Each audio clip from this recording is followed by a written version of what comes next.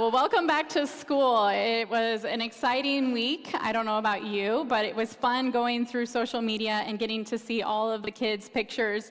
And the new tradition, or recent tradition, I guess it wasn't there when I was growing up, is people hold up signs. They ask their kids what they want to be when they grow up. So it's really fun to see what your kids say.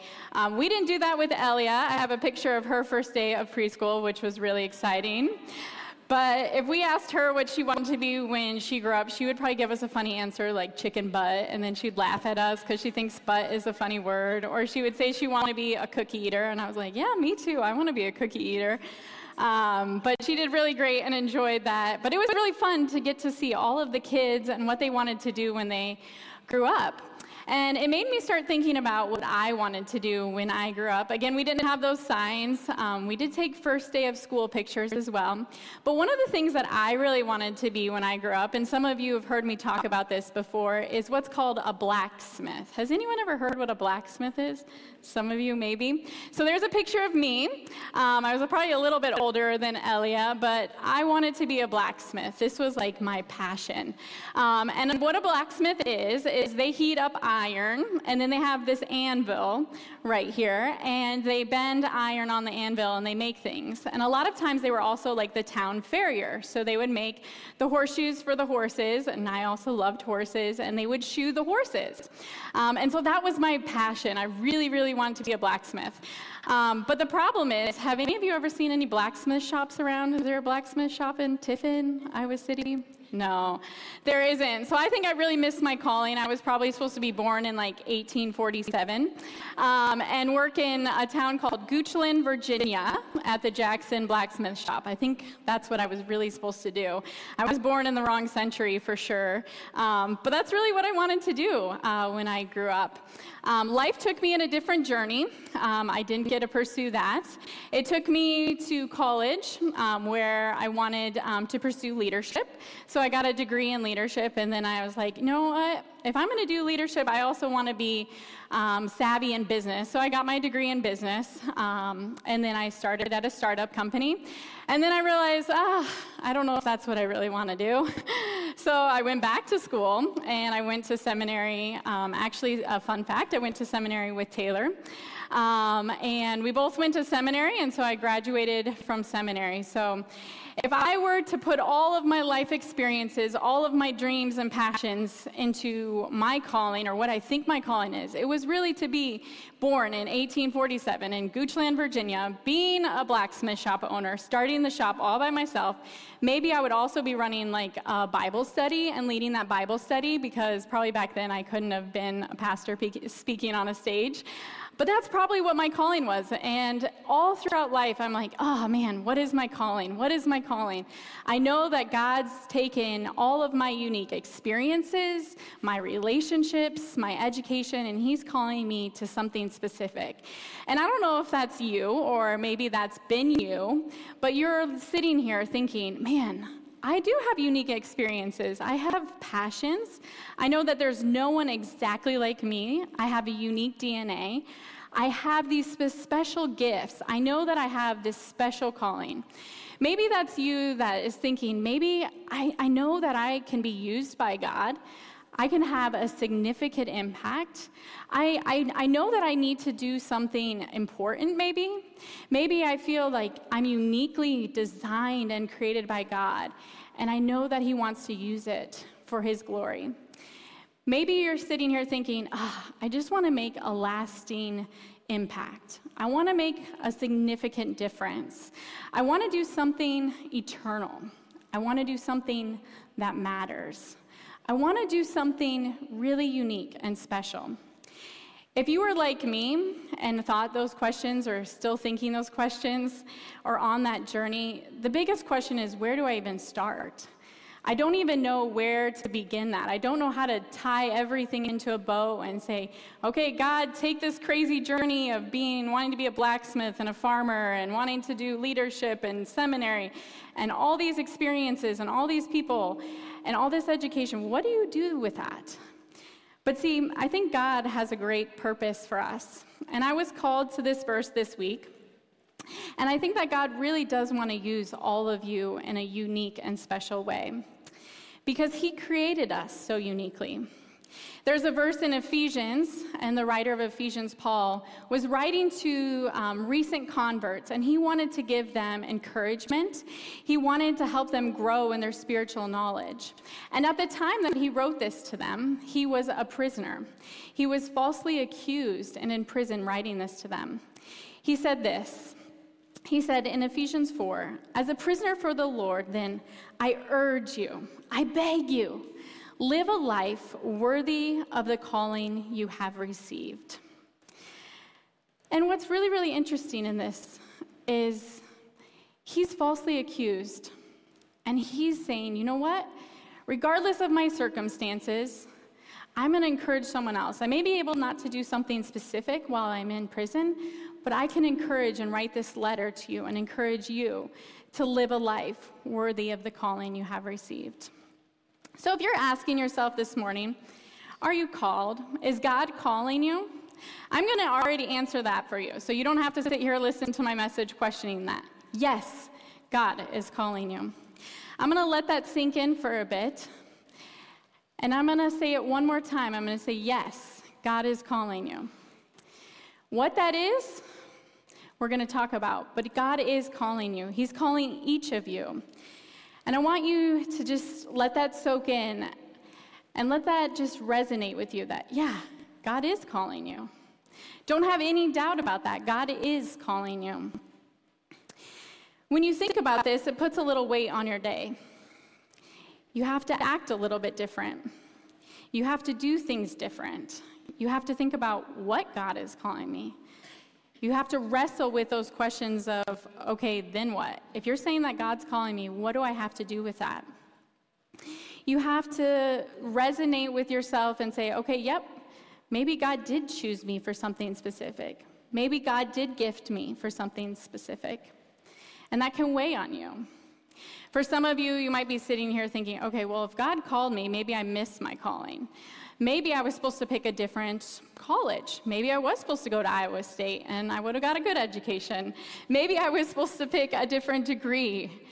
Maybe I was supposed to pick a different career path. Maybe I would be in a different level in the company if I would have chose and accepted that position with that company versus the company I'm with today. Maybe for some of you, it was, you know what, I should have moved somewhere different. I got the opportunity to go somewhere, and I should have taken that opportunity to move across the country. Some of you might be sitting here thinking, oh man, I really probably should have been at that series that Taylor told me I should have been at, which is every series he tells you not to miss. But you should have been there. And you think, oh man, I missed that one series, and during the 3 minutes, which I absolutely hate to meet other people, I missed going to talk to that cute girl over there, and now she's dating someone else, and now I'm going to be single for the rest of my life. I missed my calling. I don't know about you, but I've had sick, crazy thoughts like that too. Maybe not quite that exact one, but other ones where I was like, I should have made that right turn. Now I'm stuck and there's a train and I'm going to be 10 minutes late. Maybe I should have went to that seminar. Maybe I should have went to that conference. Maybe I should have took that job. Maybe I should have talked to that person at that networking event. And you sit there and you're constantly like, what if, what if, what if? What did I miss? What am I called to do? And what am I supposed to seize in that opportunity? I know it's something big, something important, but it took me a long time in the journey to realize something really, really important. And honestly, I'm still learning this. And that important thing is it matters first about who I am. Who you are matters first, and what you do is second. See, God's calling you to a who before a do. Think about that. God is calling you to a who before a do. He's called us to look at our lives and look at who we are inside. Our integrity, our passion, our generosity, who we are as people. He's called us to be that who. The Apostle Paul wrote in 2 Timothy this. He wrote, "He has saved us and called us to a holy life, not because of anything that we have done, because of his own purpose and his own grace." See, the Bible never talks about a specific career or specific task. It's calling us to a holy life. It's calling us to a who before we do. And for a lot of us, we struggle with that because calling us to a holy life means that we don't act like the world. Maybe we don't look like the world. We don't talk like the world. We're not driven by the same things the world is driven by: success, money, importance. See, the Bible talks about the who, living a holy life, and recognizing that you're called by God to live that holy life. So when you're thinking about what am I called to do, start with the who are you called to be? Who is God asking you to be? He's asking you to become like Jesus. And that's way more important to God than what you do. It's who you are. You might think about the different roles that you might be called to do, and it kind of gets confusing because it's like, okay, I have this skill set, so am I called to be a preacher or a teacher or a wife or a husband or a mom or a dad or a brother or sister or a salesperson or a clerk, or what is it that I'm supposed to do with this skill set? And God wants to use all of that, but he wants you to look inward first and look at the who that you are supposed to be. You see, if you are a teacher and you're not loving your family at home and you're loving kids at school, you're not fulfilling your calling. If you're the greatest speaker, but you don't live generously, you don't love others, you're not fulfilling your calling. You could be the greatest salesperson. You meet your sales quota every single month. But if you're not becoming like Jesus and serving like Jesus, you're not fulfilling your calling. You could be here on Sunday morning setting up chairs, teaching in kids, working on production, worshiping. But if you're not walking and living a life towards Jesus, you're not fulfilling your calling. Because your calling starts with the who.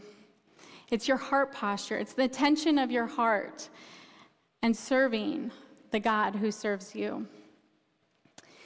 See, your calling isn't something just important in the future and looking and planning 10 years down the road or figuring out when God's going to call you in 2 years or 5 years. The calling starts with your faithfulness each and every day. Your faithfulness today, your faithfulness tomorrow, your faithfulness on Tuesday. It's waking up each morning and saying, I'm called by God. I'm called by God to live a holy life. Not because of anything we've done, because we don't deserve God. But God loves us so much that he's called us to live that holy life. In Colossians, it says this. It says, and whatever you do, whether in word or in deed, do it all for the name of the Lord Jesus, giving thanks to God the Father through him. In whatever you do, fulfill that call of who you are supposed to be. In everything you say, all your exchanges with your family, your kids, your coworkers, or whatever you do, whatever the tasks are that you need to complete in that day, do it for him. There's a great example in Scripture in Mark chapter 10 and Mark chapter 11. And Jesus has two of his disciples around him in Mark chapter 10. It's James and John. And James and John are asking Jesus, Jesus, we want to be seated on the right and left side of you. We want to be so important. We want to be known. We want to be recognized. We want to have some clout. Jesus, can we sit on the right and the left side of you? And Jesus says this in response. He says, whoever wants to become great among you must be your servant. And whoever wants to be first must be a slave of all. For even the Son of Man did not come to be saved, but to serve, and to give his life as a ransom for many. You must be a servant. We're called to be servants. We're called to serve those around us. Not focusing on the what, but focusing on the who that we are supposed to be, which is to be a servant. In the next chapter, in chapter 11, Jesus, it's the story of the triumphal entry. Many of you might be familiar with Palm Sunday and Jesus riding in on a donkey and the palm branches and people yelling, Hosanna. But before that story, right at the beginning, Jesus asked two disciples. He asked them to do a specific task. And I kind of wonder if he was asking James and John, although the writer of Mark does not tell us who that was. It just says two disciples. But he asked two disciples to go on ahead and catch a donkey, because that's what Jesus would ride on. So he asked them to go get this donkey and bring the donkey back. And you know what? They're probably like, oh my goodness. I left everything. I gave all of my job opportunities up. I left my family, my home, everything I've known. And I thought I was going to do something important, something with this big recognition, something with this clout, something that would make me known to everyone because I followed Jesus. But no, Jesus said, go get the donkey and bring the donkey back. And I wonder how they felt in that moment, having a task that seemed really, really small to them. But see, that donkey was the donkey that carried Jesus to his calling, to give his life for each of us. Because the size of the assignment never determines the significance of your impact. Even though they had donkey duty, and they had to go get the donkey and bring the donkey back, that opportunity led Jesus to his calling. Because the size of your assignment never determines the significance of your impact. And as I mentioned last week, and I talked about last week of, the different famous people that we don't always remember, but the people that left a significant impact that were personal to us. Those people were, completing smaller assignments, but their significance and the impact they had on our lives were lasting. See, you may be called, and God may be inviting you to do that same thing, to do something small. But your heart has to be open. You have to be open to hear what that call is, because you have to focus on the who first. If you look at the Bible, there's many other examples of this, of the size of the assignment not determining the significance of your impact. You may remember the story of a small shepherd boy who was asked to pick up some small stones and throw them at a Goliath. You may remember the story of the young child who had a small lunch, and he didn't think that was a small task, or he did think it was a small task, and he brought that lunch, and Jesus used that same lunch to feed 5,000 people. See, what you might be called to do might seem insignificant, might seem small, but it matters. It matters to God, and God wants to use you. But you have to focus on the who. You have to be open to listening to God and listening to what he is asking you to do. Because each of us are set apart. We're set apart. We're chosen by God. That whatever we do, whatever he calls us to do, regardless of the size of the task, that we're called to do it with faithfulness. We're called to do it with passion. We're called to do it with integrity. We're called to do it with love. We're called to do it with humility. We're called to do it with grace. Because we do it because of the one who gave it all for each of us. Even if that means going and getting a donkey. So you may say, okay, well, I still really want to find it. I really want to find that what. I feel like I've been focusing on the who, but I don't know the what. What is that what? See, when you're faithful to Jesus today, and you serve with integrity, with love, and you die to yourself and allow God to use you to make Jesus known to the world and those around you, and you say, you know what? I want less of me and more of him. And it becomes about not your name, your status, your job title, how much money you make. And you say, you know what? It's about the one who gave his life for you, who suffered and shed his blood, and rose again so that you could be forgiven. And you get to be filled with that same Spirit who raised Christ from the dead. Because when all of that happens, everything you do becomes about the glory of God and saying, you know what, I'm going to honor him in everything I do today, in word and in deed. Then the what isn't a question anymore. You don't have to find your calling finds you. And I know you may be like, what? Okay, I don't mean that it's going to just fall in your lap, but when you find and focus on the who you are, your calling finds you. You're sensitive to the Spirit that's speaking to you. You know when you need to do something.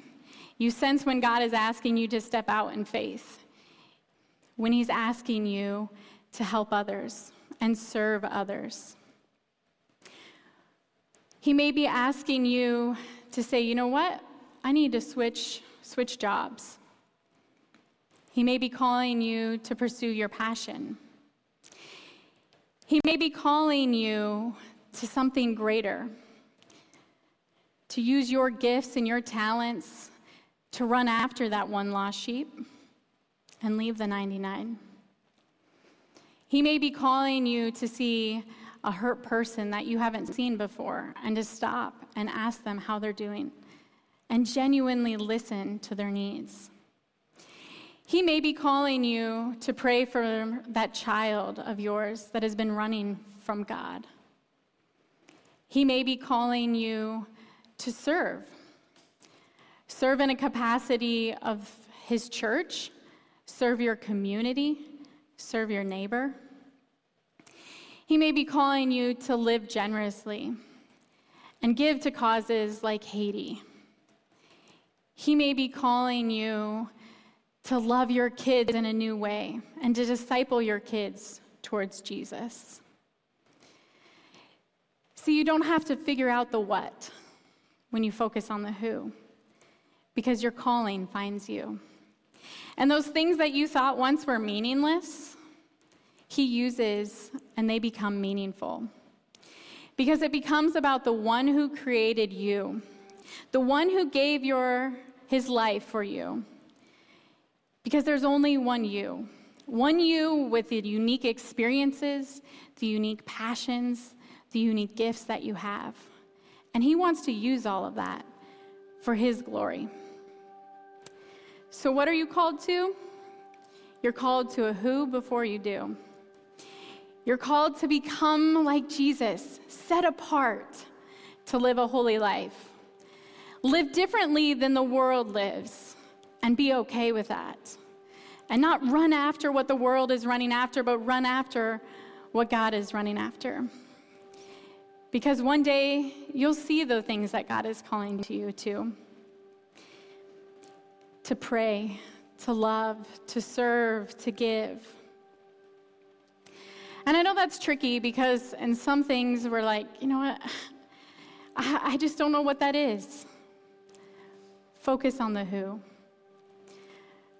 And allow God to open your eyes to see his world, his broken world that he wants you to be a servant to.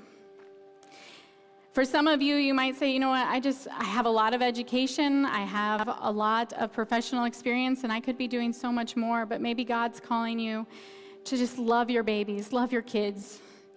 You get 940 weeks with your kids until they're 18. And maybe God's just saying, you know what, you need to have a new passion for serving your kids and loving your kids. Maybe God's calling you to love a spouse that's really hard to love. To pray for your marriage in a new way. Maybe God's calling you to reach out to that coworker that you know is struggling. And you might be really successful in your role and they've gotten left behind, and God's saying, you know what? They're your one that you need to go after this week. Maybe God's calling you to just say yes to being his servant. So you may ask, Stephanie, I want to know what you're called to. And you see, I'm called to a couple different things. But I didn't figure out that what until I started with the who. See, I'm called to serve alongside Taylor, to be a shepherd to his church, you, the people, and to serve under the greatest shepherd there ever was, who left the 99 and went to the one. I'm called to lay down my life and serve my husband and my kids and my family, to make time for them, to be faithful to them.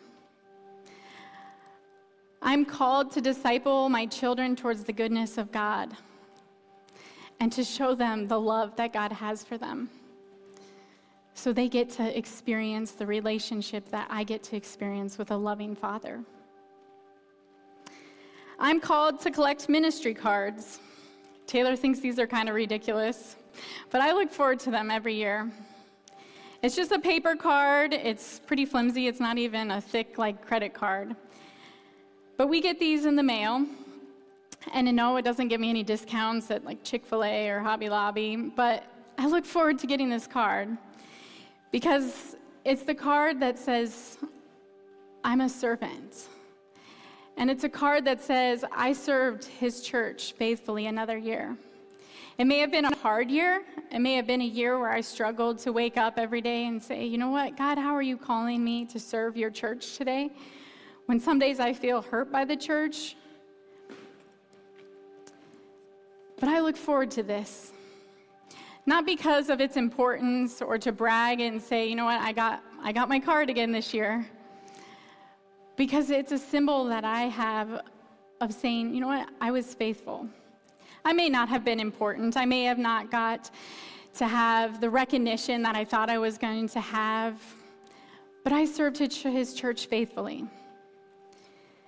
And yeah, there's going to be hard days. There's going to be days where I'm focused on the what. But I have to start with the who. Because when I get to heaven, God's not going to say, well done, good and important servant. He's going to say, well done, my good and faithful servant. Because you focused on living a holy life and listening to the Spirit of where he was calling you to be. Let me read this verse to you one more time. Again, in prison, falsely accused, Paul writes this. He says, as a prisoner of the Lord, I beg you, I urge you, just please, whatever you do, I want to urge you to live a life worthy of the calling you have received. And each of you have received a calling. Let us pray. Heavenly Father, I thank you. I thank you for calling us. Not to the what, but the who that we are supposed to be. We're called to live a holy life. We're called because we're set apart. We were chosen by you. We were uniquely created by you. Not to run towards the importance or what the world recognizes, but to become like you. To become like Jesus. To be your disciple. And I pray that as we go throughout our weeks, may we see the small tasks that may seem meaningless, but recognize that in those small tasks you can use them and they can be meaningful. That it doesn't matter the size of the assignment of what you're calling us to, that we can respond and say, yes, I'm going to do this. May you stir up in each of us that divine calling. May you just resonate in each of our hearts that we are called. We're called to be your church, to be the church to the world. We're called to love outlandishly, called to live generously, to serve those around us. I pray that you work in each of us and start with the who. There may be something that we're holding on to. There may be something that we've done in our past that's holding us back from how you want us to use us. I pray that you take that and you break down those barriers, those lies we're telling ourselves, the things that we say, you know what, we're not good enough, we're not worthy. Break those down and reassure each one of us that we are called. We're called by you, the creator and author of the universe. May each of us just rest in that assurance that you are the God of everything. You are the good, good Father, and that we are called. In your name we pray. Amen.